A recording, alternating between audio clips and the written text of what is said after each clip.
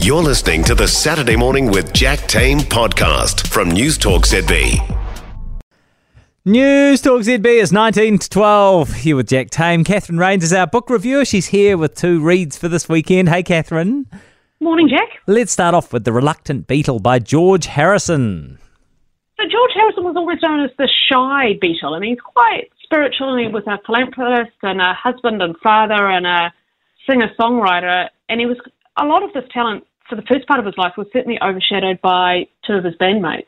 So it goes back to his very humble beginnings in a council flat in Liverpool, and he and his siblings bathed in a tin bath, essentially heated by boiled stove water. And that sort of financial sort of background that he comes from sets him apart from the more middle-class Beatles being McCartney and Lennon. Yeah. And there's this whole story that actually I wasn't particularly familiar with, which is the story of their rise and their breakup in their very early years at a residency called The Cabin, which is this kind of like dive bar in Hamburg. Right. And I always got the sense that they just burst onto the scene and they were almost that sort of, to use today's terminology, insta-famous. Yeah. And it really wasn't the case. They had this very long, slow grind to the top, and they lived in poverty, and they didn't really get a name for themselves.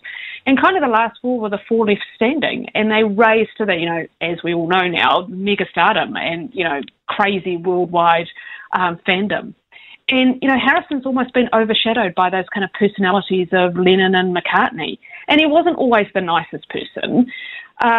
But he really wanted to be a spiritual person, and he spent a lot of time living in India, and he had that icy relationship with John and Paul, and he also ends up falling out with his beloved sister.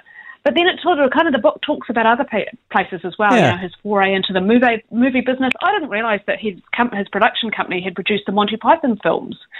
And then it talks about his post-Beatles career and, the albums that he creates and the joy that he had in renovating homes. And, and I had no idea that he was part of the Travelling Wilburys for a while either. So, he's this really kind of fascinating life outside being the shy, quiet Beatle that no one really heard from. It's just not really true. But is it written by George Harrison?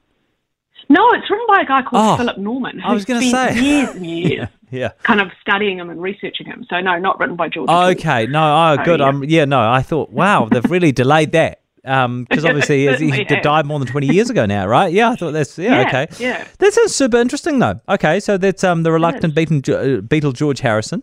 Next up, Lawrence of Arabia by Ranulph Fiennes.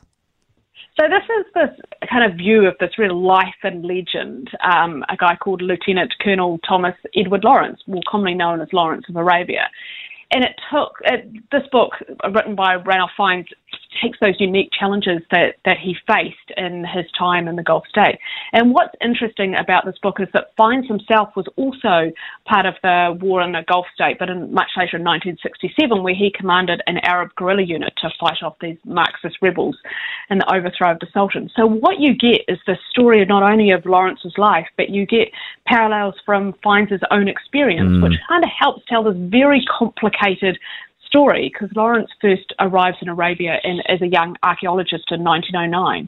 And by 1918, so literally 9 years later, he's one of these most celebrated figures in the Middle East. And the Turks have put this massive price on his head. And, he led an Arab revolt against the Turks and part of the Allies' war strategy. And yet the story through these miles of blistering heats to capture Aqaba on the Red Sea and blowing up railway lines and enemy troops and the savage fighting. And historians have really rated him as one of the greatest generals in history, and he created this new form of essentially hybrid warfare and operating modern weapons. And, his tactics were used by Churchill in World War II. And it's just a really fascinating kind of story of how it all puts together. And because Fiennes has experienced kind of that same type of climate and things, he brings this really unique look at the whole story. And of course, he tells the story so well and he writes so well that the retelling is just really interesting. Yeah. And a really interesting biography of Lawrence. That sounds interesting. Okay, he friend of the show, of course, Ranulph Fiennes.